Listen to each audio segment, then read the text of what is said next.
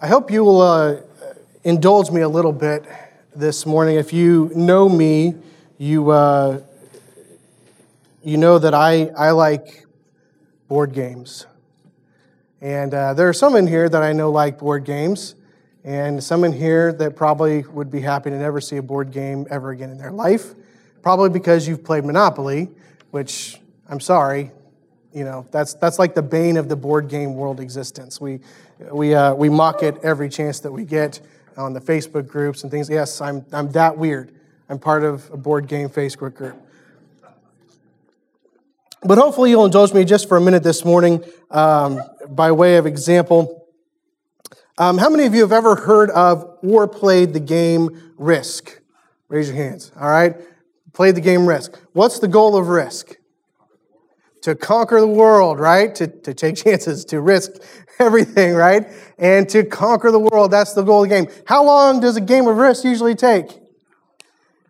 Very long, right? Hours usually, especially if you are going to play it all the way to the end, when you've got one person that's hiding all the way in Australia and they just won't leave, and you've got to keep attacking them and attacking them and attacking them until finally you crush their spirit.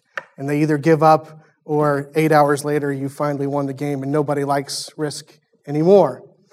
So we do have the game of Risk, and we've played it a few times, and I've crushed my children and broken their spirits. I think Ethan might have won the regular game Risk one time. But one day, I was in one of these, what do they call them? Stores where you buy things for less than you would normally would because they're used. Not a pawn shop. Thrift store. There we go, thrift store. Wow. I need more coffee.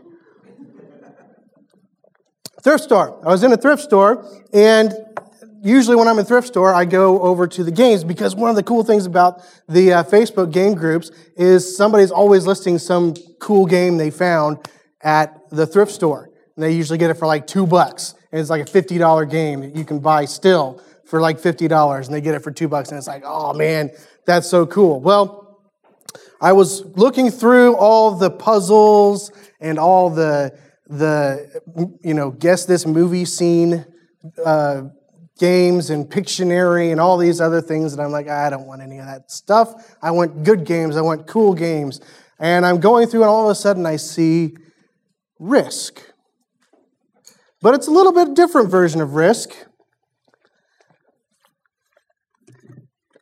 And it was a $60 game, still today, retail, $50. I got it for $3.99. I was like, yes. Took a picture, posted it on the Facebook group, got a bunch of thumbs up. It was awesome. But this is a little bit different Risk. This is Risk. Anybody read that? Risk Legacy. What in the world is that? Well, Risk Legacy is a little bit of a different game. It's based on Risk. I'm not going to put this up here. That might be sacrilegious. I'll put it back over here. It's based on the game of Risk. It is the game of Risk. But in Risk Legacy, the idea is you play the game over 15 times. And you're like, why in the world would I play Risk 15 times? Well, don't worry. It has a much quicker way of ending the game than the normal Risk is. And I won't go into all the details. But basically, the idea is, as you're going throughout these games, certain things will happen over time. And after each game, certain things happen. You have the opportunity to make changes to the game. You have an opportunity to add stickers to the board that you can't take off unless you want to ruin the board. You know, you have opportunities, and on the stickers, you can usually like name something. So you can imagine in my household, some of the names, that Ethan and AJ came up with, like AJ-ocity or AJ City, or, I think AJ had like 4 cities named after himself, He's into like Cain. So all these different things, you can change the cards of the game, but basically there's even opportunities you go through and do things like if somebody gets eliminated, there's a secret pack that you can open up. I'm getting excited. And inside there is a new faction or a new set of cards or new things that change the game, even rules. There are blank spots in the rule book that you open up these things and you can change the rules of the game. And so the idea is, over the course of these 15 games, you're what the actions that you're performing, the decisions that you're making are leaving a legacy for those who are going to play the game in the future. And after about 15 games, typically you've used up all the extra fun stuff, and you're so sick and tired of playing it, you probably won't play it ever again. But if you want to, you can, because it's still a game. But the game is different now from when it originally started. Because over time it has changed, it's been marked, it's been altered so that it's different. And there's been a legacy that has been left by the people who have played the game. And in fact, legacy games is now kind of a new category of board games. It's like, oh, that's really cool. And so people have created all these other games that are legacy games to kind of jump in the genre and basically make money. But the idea is that you, as you are playing the game, are leaving a legacy for those who are coming behind to play again. It's going to be a different game than what they expect, a different game maybe than what they're used to. As we look at this text this morning, you're like, what in the world does a board game have to do with Cain? But as we look at this text this morning, I want to see two legacies. And honestly, we'll spend most of the time on one of them because the other one really kind of goes more into chapter 5, and I don't want to jump into Eric's territory there. But we're going to see two legacies that are being built this morning. One by Cain, and of course the other one by Seth and his descendants. And as we look at these legacies, I want us to not just look down at Cain and see what a terrible legacy he's left, because, I mean, we all know the story, right? We talked about last week 4 consequences of an unrepentant spirit. And this really is kind of like the 5th consequence. It's like, it's almost, other than death, it's almost the ultimate consequence for an unrepentant spirit. And that is this legacy. We're going to look at 2 legacies this morning. The legacies are a legacy of godlessness and a legacy of godliness. All right? Don't mix those up. Legacy of godlessness and a legacy of godliness. Let's look at Genesis chapter 4. We'll read through the whole passage and then we'll circle back to the beginning, starting in verse 16. Then Cain went away from the presence of the Lord and settled in the land of Nod, east of Eden. Cain knew his wife, and she conceived and bore Enoch. And when he built a city, he called the name of the city after the name of his son Enoch. To Enoch was born Irad, and Irad fathered Mehujael, and Mehujael fathered Methushael, and Methushael fathered Lamech. And Lamech took 2 wives. The name of the one was Ada, and the name of the other Zillah. Ada bore Jabal. He was the father of those who dwell in tents and have livestock. His brother's name was Jubal. He was the father of those who play the lyre and the pipe. And Zillah also bore Tubal-Cain. He was the forger of all instruments of bronze and iron. The sister of Tubal-Cain was Naamah. Lamech said to his wives, Ada and Zillah, hear my voice, you wives of Lamech. Listen to what I say. I have killed a man for wounding me, a young man for striking me. If Cain's revenge is 7-fold, then Lamech's is 77-fold. And Adam knew his wife again, and she bore a son and called his name Seth. For she said, God has appointed for me another offspring instead of Abel, for Cain killed him. To Seth also a son was born, and he called his name Enosh. At that time, people began to call upon the name of the Lord. If you notice, I started there, backed up a verse. I did that last week too. Backed up a verse in verse 16 because I want to clarify something. And I think this will help us maybe going forward as we look at scriptures, especially Hebrew and Hebrew words. Last week we talked about the fact that Cain left the presence of God and he moved to the land of Nod. And of course, I think I mentioned last week, obviously it wasn't called Nod at the time. It was just the land east of Eden, really, when he was going there. But as I read that and as I thought about that again this week, I wanted to just very briefly, take a moment and kind of dive into that word really quickly. Because this word Nod, is not just a name of a place. It's not just like saying, I'm going to go over to Liberty, right? It's not just this place that we would normally think of. The Hebrew language is really interesting. It doesn't have capitalized words. The Hebrew language doesn't have capitalized words. So it's not like the English language where we can go through and say, oh, this word's capitalized. It's obviously a place or a name of something, it's something that's a person, proper noun. Thank you. I wasn't getting there. Proper noun, right? It's something that we name, right? It's a city, it's a place, it's a thing. It's not just a common noun, but it's a proper noun, right? And so, but Hebrew doesn't have that. And as you're reading in Hebrew, as I want to do, no, I'm just kidding. As you read through Hebrew, there are specific things about the structure, the grammatical structure, that help us understand that something is a proper noun versus a common noun. Now, I'm not going to go into what they are because that would probably bore you. But even with that being said, there are times that it's still not a proper noun, even when it falls into some of those same grammatical structures. But it's interesting, the word nod here is a transliteration. What's a transliteration? I think I've mentioned this before. Anybody know?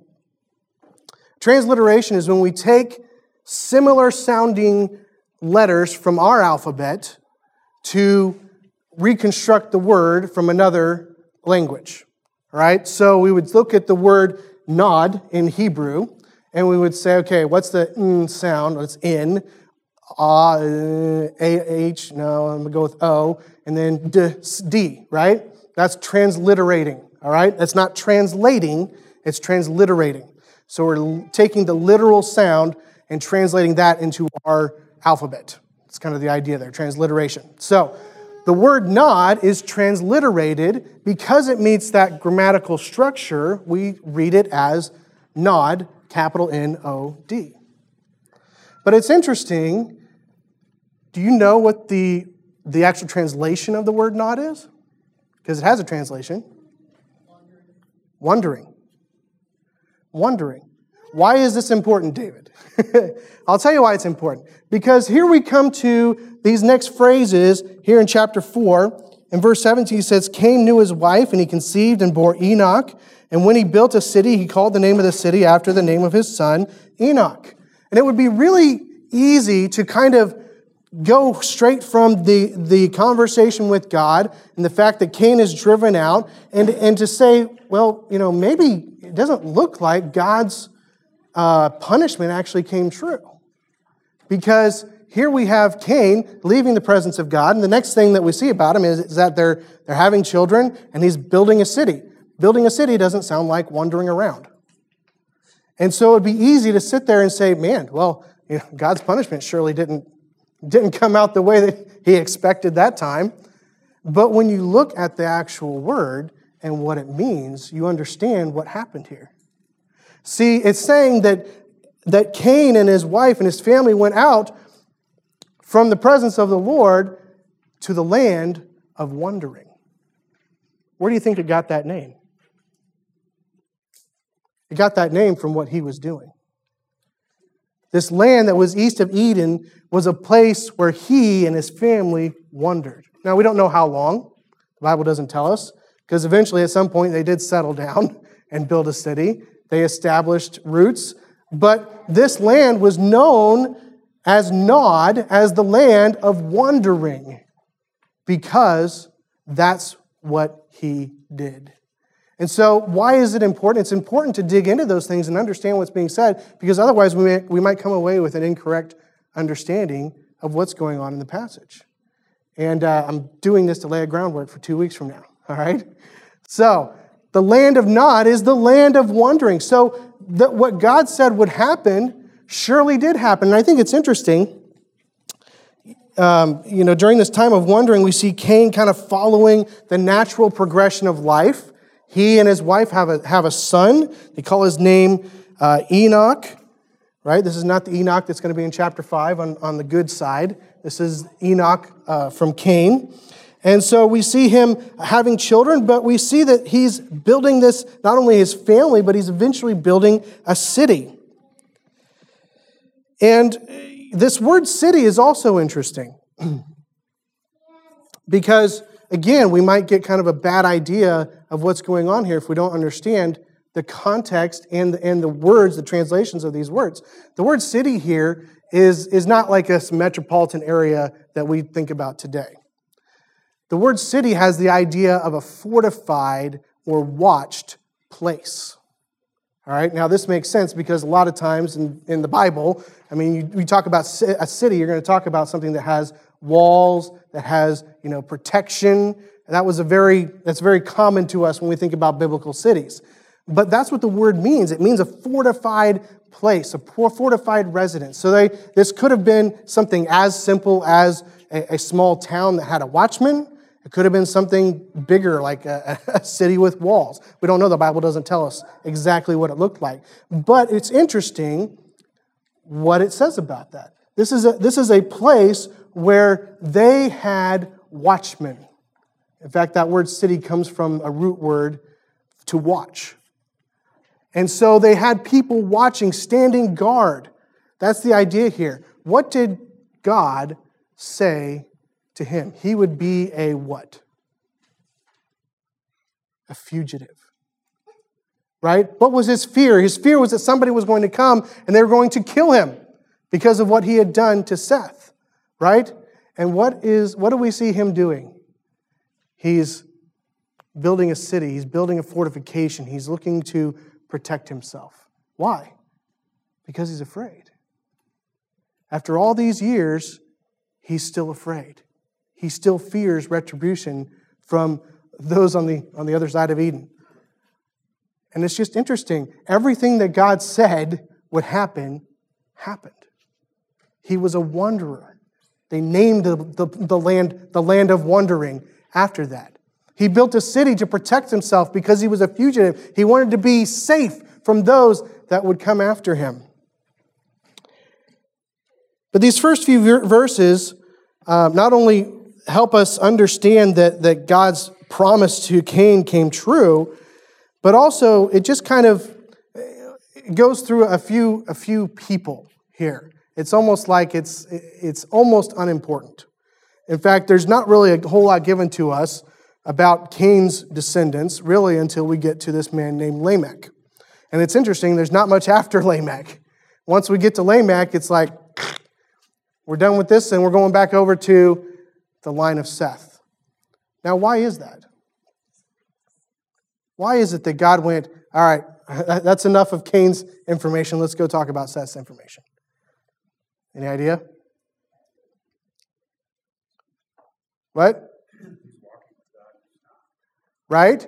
But where is the line of Christ from? Is it from the line of Cain? It's from the line of Seth, right? Who is the Bible about? It's about Jesus Christ.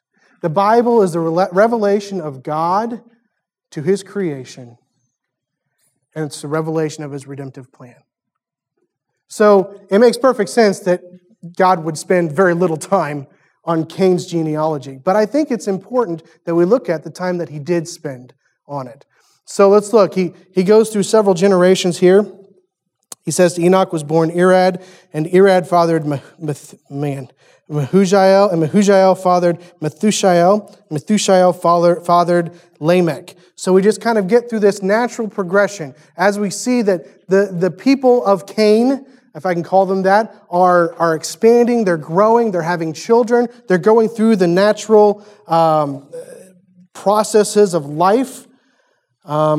It's obvious to assume that just like we assume with the children of Adam and Eve, the children of Cain were having multiple children, more than just the ones that are listed here. I mean, it's hard to build a city with 4, 5, 6 people, right?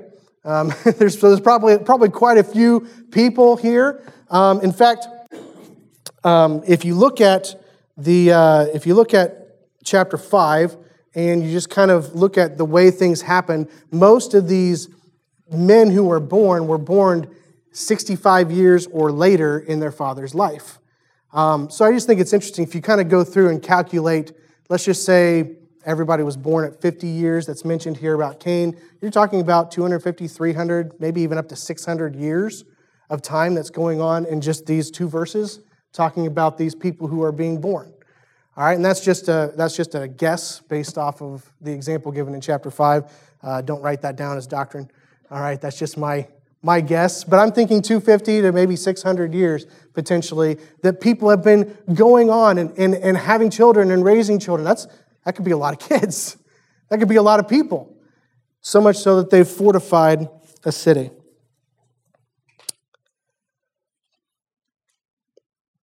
So this morning we're going to look at Lamech. Mostly because that's where the passage spends its time. And Lamech here is a descendant of Cain. And as we look at the things that Lamech does and the words that Lamech says, we're going to see a man who reveals to us the legacy of godlessness. A legacy of godlessness. There's nothing mentioned in this passage of any of Cain's descendants seeking after God, worshiping God, having any fellowship or communion with God.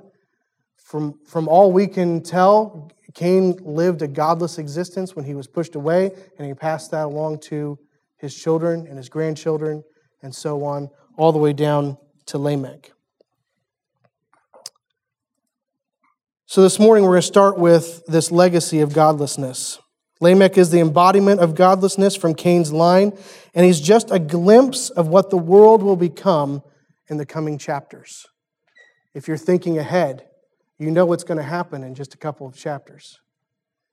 Lamech is just the tip of the iceberg.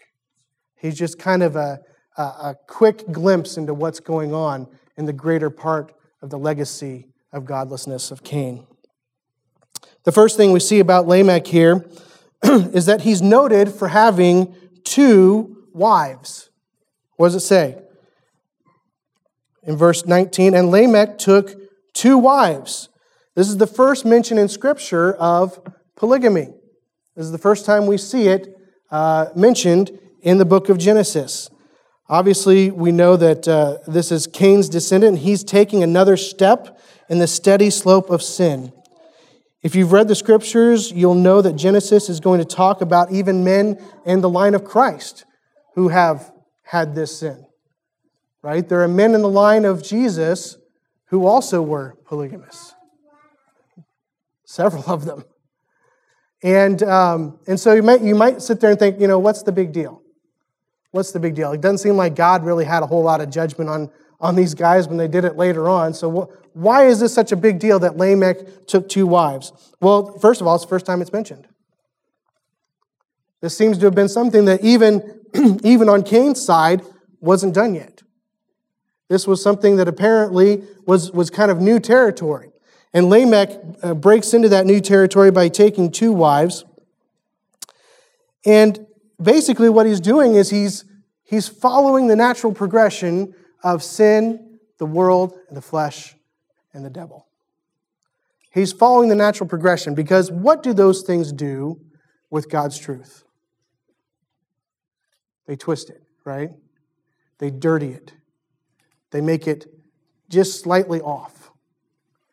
And here we have Lamech taking what God had designed at the beginning of the world and twisting it for his own pleasure. He says, I want 2 wives. God made it clear in chapter 2 of Genesis that marriage is between one man and one woman. Verse 24 of chapter 2 says, Therefore, a man shall leave his father and his mother and hold fast to his wife, and they shall become what? One flesh. This was God's design made clear in creation and by decree in the garden.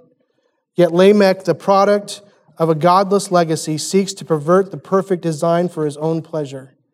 Just as the unrepentant heart leads us to more and more sin, I almost said greater, just as the unrepentant heart leads us to more and more sin, so a legacy of godliness leads to more and more sin in the lives of our descendants. Just think about this.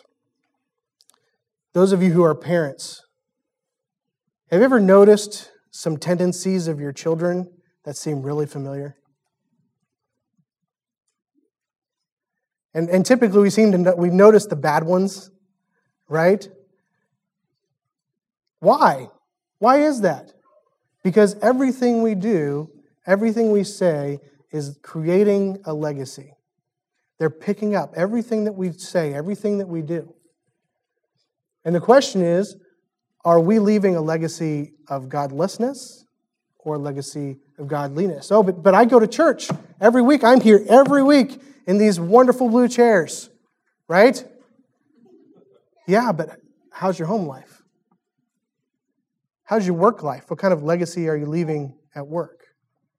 The legacy of Cain was a legacy of godlessness, and we see here as Lamech is taking it another step further by perverting marriage itself. He has these two wives. And then Scripture kind of goes into detail about the sons that he had from these two wives. Let's take a look at those very quickly. It says in verse 20, Ada bore Jabal. He is the father of those who dwell in tents and have livestock. These are the first cowboys. All right. Now this is something that's very familiar in the book of Genesis. We have people all throughout the book of Genesis. Abraham. Man, let me get some coffee. Hang on. Read your notes, David. Abraham was a nomad, right? He dwelt in tents. He had livestock, all right? This was something that was began by Cain's descendants, all right? What's the other one? The next one is Jubal. In verse 21, he was the father of all those who play the lyre and the pipe. All right, what is that? Musicians, right? Musical instruments. Anybody here play the lyre or the pipe? No? Anybody play like the recorder? Maybe you got the recorder? All right, that's might have been something similar to a pipe, right? So these guys were musicians, okay? And we see music as a very integral part of the book of Genesis as well as all of humanity. And what's the third one? We got to go from the other wife. What's his name? Tubal-Cain. He was a forger of all instruments of bronze and iron. Now, this instrument is not like the playing instrument. These are tools, right? He's a forger. He's a blacksmith. So we've got cowboys, musicians, and blacksmiths right here in the book of Genesis, right? So we've got these guys who are creating things that we see all throughout the rest of not just Genesis, but the rest of Scripture and the rest of human history. They are the fathers of these things. And why would God tell us about these guys? After all, they're the descendants of Cain. They're people who don't worship God.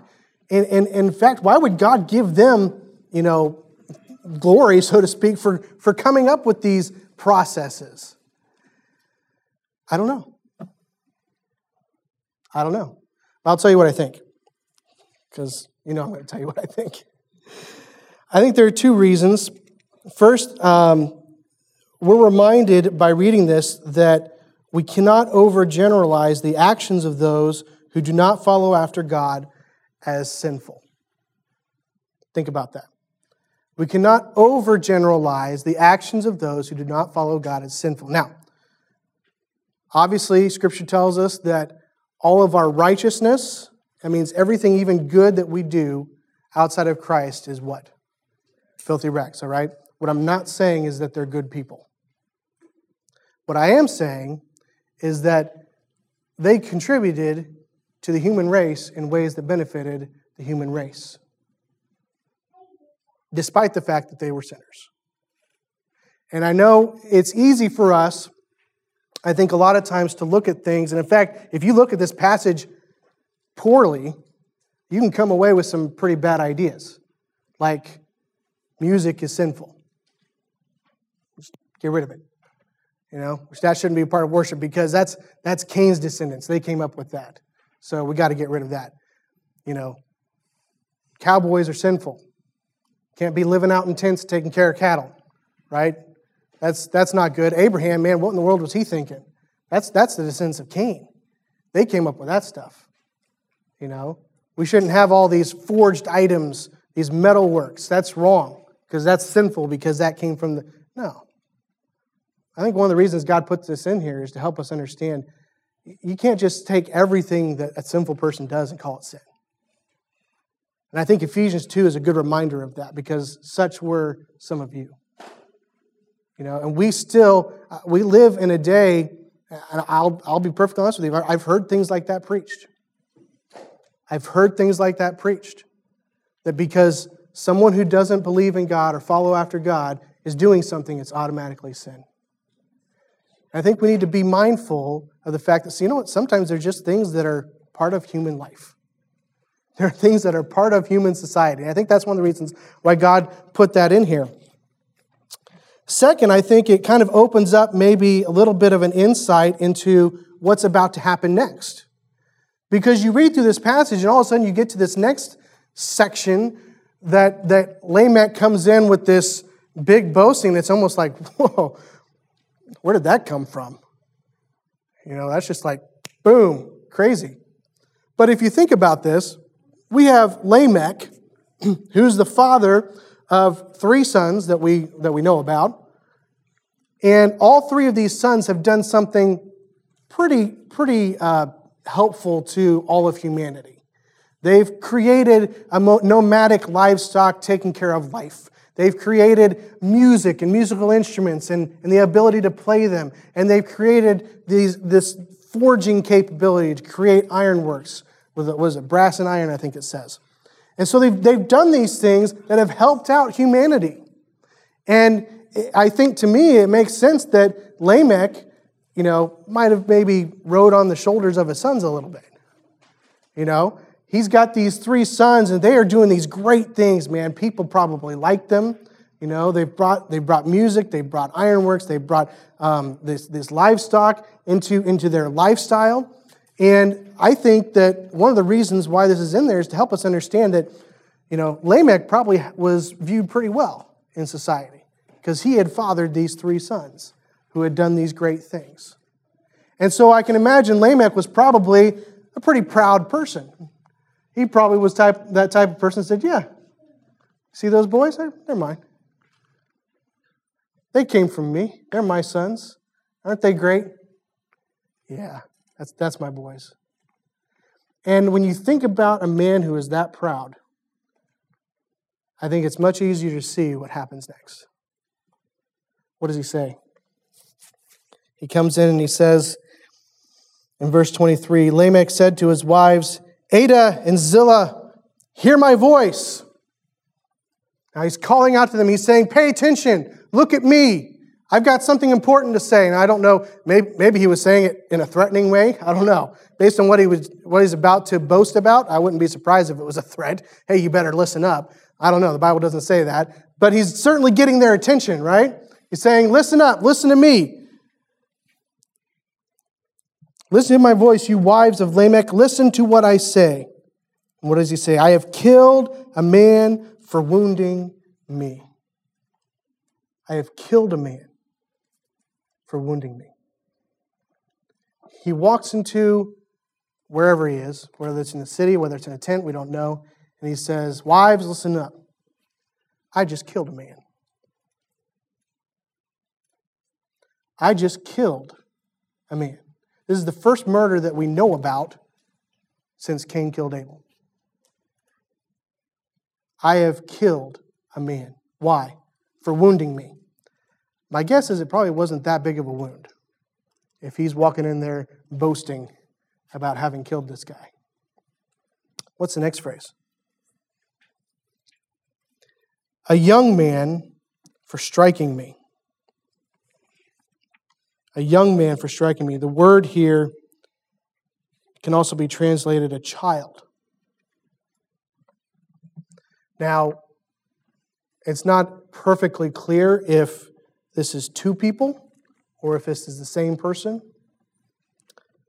Whether the man is in reference to him being part of humanity and it was just one person and it was a child or a young man, or if it was 2 men.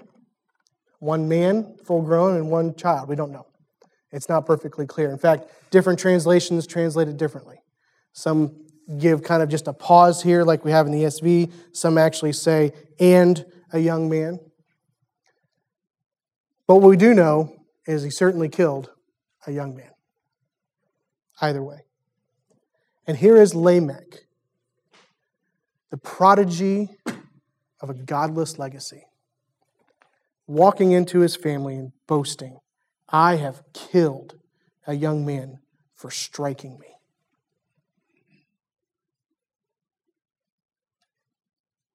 What kind of a man is that? I have killed a young man for striking me. This is not Cain, who slew his brother most likely in secret, possibly hid the body, tried to run away from it, tried to ignore it when God came to him and said, Who am I my brother's keeper? I don't know where he is. This isn't Cain. This is Lamech. He's not hiding it. He's not trying to ignore it. He's boasting about it. Look at the progression of sin in this legacy of godlessness. He says, I am boasting. Not only is he boasting, what does he say next? He's not just boasting about what he's done, but he says, if Cain's revenge is sevenfold, then Lamech's is 77-fold. Now, what is he talking about here? He says, if Cain's revenge is sevenfold, what is that? What's Cain's revenge? Anybody? He killed his brother. Yeah, God said, put the mark on him and said that he would be avenged 7 times. Right. Yeah. So when God put the mark on Cain, he said, if anybody kills you, they will be recompensed basically sevenfold for their murder of you. Right? That was God's proclamation on Cain. Lamech is not proclaiming God said anything here, did he? What's he saying? He's saying, look, if Cain's revenge is sevenfold, guess what? Lamech's revenge, his is 70 times sevenfold. What's he saying? Bring it on. Bring it on. You think you're going to take me down? Let's go. I have killed a man for wounding me, a young man for striking me. Bring it. Is that not the height of pride and arrogance? The height of sinfulness? The height of godlessness? Lamech. This is the legacy of godlessness. In many ways, it looks normal. Right? In many ways, it looks normal. They were having children. Generations were going by. They were doing great things technology-wise. Everything's great. Everything looks normal. With earthly good and earthly success. However, it always produces more and more sinful lifestyles. That's a legacy of godlessness. Let's look quickly at the legacy of godliness.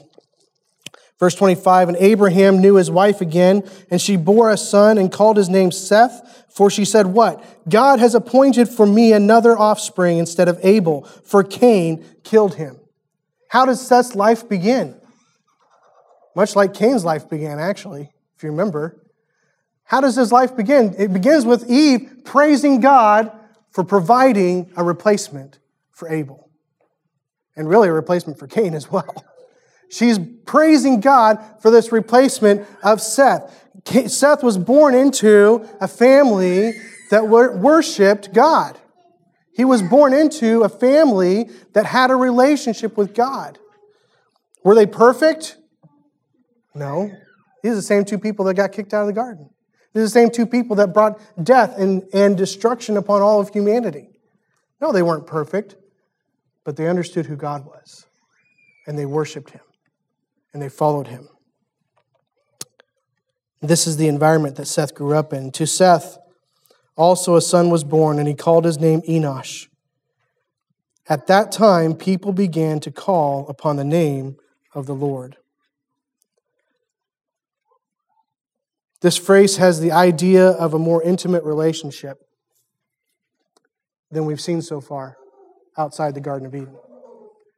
When we look at the beginning of this chapter, we see Cain and Abel coming before God to worship Him. Yes, we see a heart of worship that is in Abel and the heart of a lack of worship that is in Cain. We see that there's a difference there in how they came, but it seems to be kind of more of a traditional thing, right? It's more of a, hey, we need to come and do this. This is just part of what we do. It's a ritual. And I don't know that they necessarily just thought of it as a ritual based on the way that Cain presented his offering to the Lord, but it seems to be a very, much more a stipulated thing. But here we have this phrase that this time men began to call upon the name of the Lord. There's an idea here of a closer, more intimate relationship with God. Something that looks a little bit closer to what we see in the garden of God communing with man. Something that's a little bit closer, not perfect, of course, because of sin, but something where these men now began to follow after, to seek after, to communicate with God. There was a desire for a relationship with their Creator. And that is the legacy that we have really of Adam through Seth. And as we'll see probably next week through the rest of Seth's line. A legacy of godliness. This morning, take a look at your life. Not just sitting here in the pew, paying attention and listening and nodding your head, but when you leave this room, when you go home, in your daily life with your family, parents, what kind of legacy are you leaving for your children to follow? What are the marks on the board of their life that you are leaving behind? When you're at work, what's the legacy that you're leaving there? In my job, the average time spent at an employer in my type of job is about 2 years. It's just a churn. So it's rare to be there longer than that. But for those 2 years, what kind of legacy am I leaving? When you go to your work, what kind of legacy are you leaving? Is it just a guy that shows up and does his job? Or is it a guy that impacts people for Christ? Is it a woman who impacts people for Christ? What kind of legacy are you leaving? Children,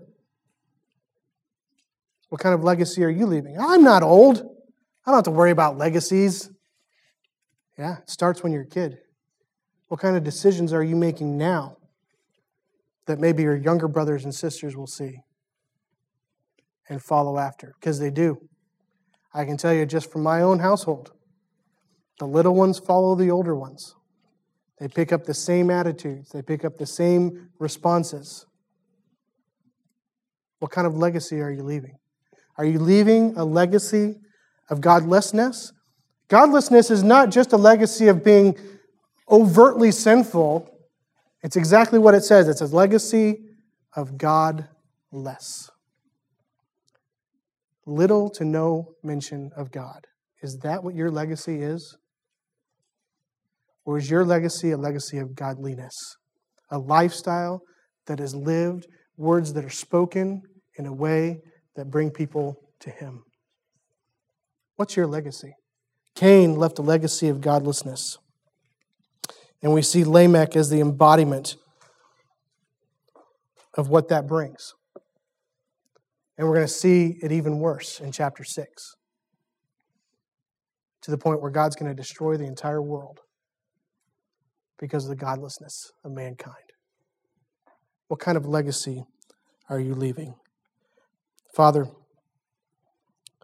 we thank you for Cain. Even though he did horrific things, we know that there's a purpose for leaving him there. And that is so that we can learn from his mistakes. And Lord, we thank you that even through all the things that he did, you did not waver.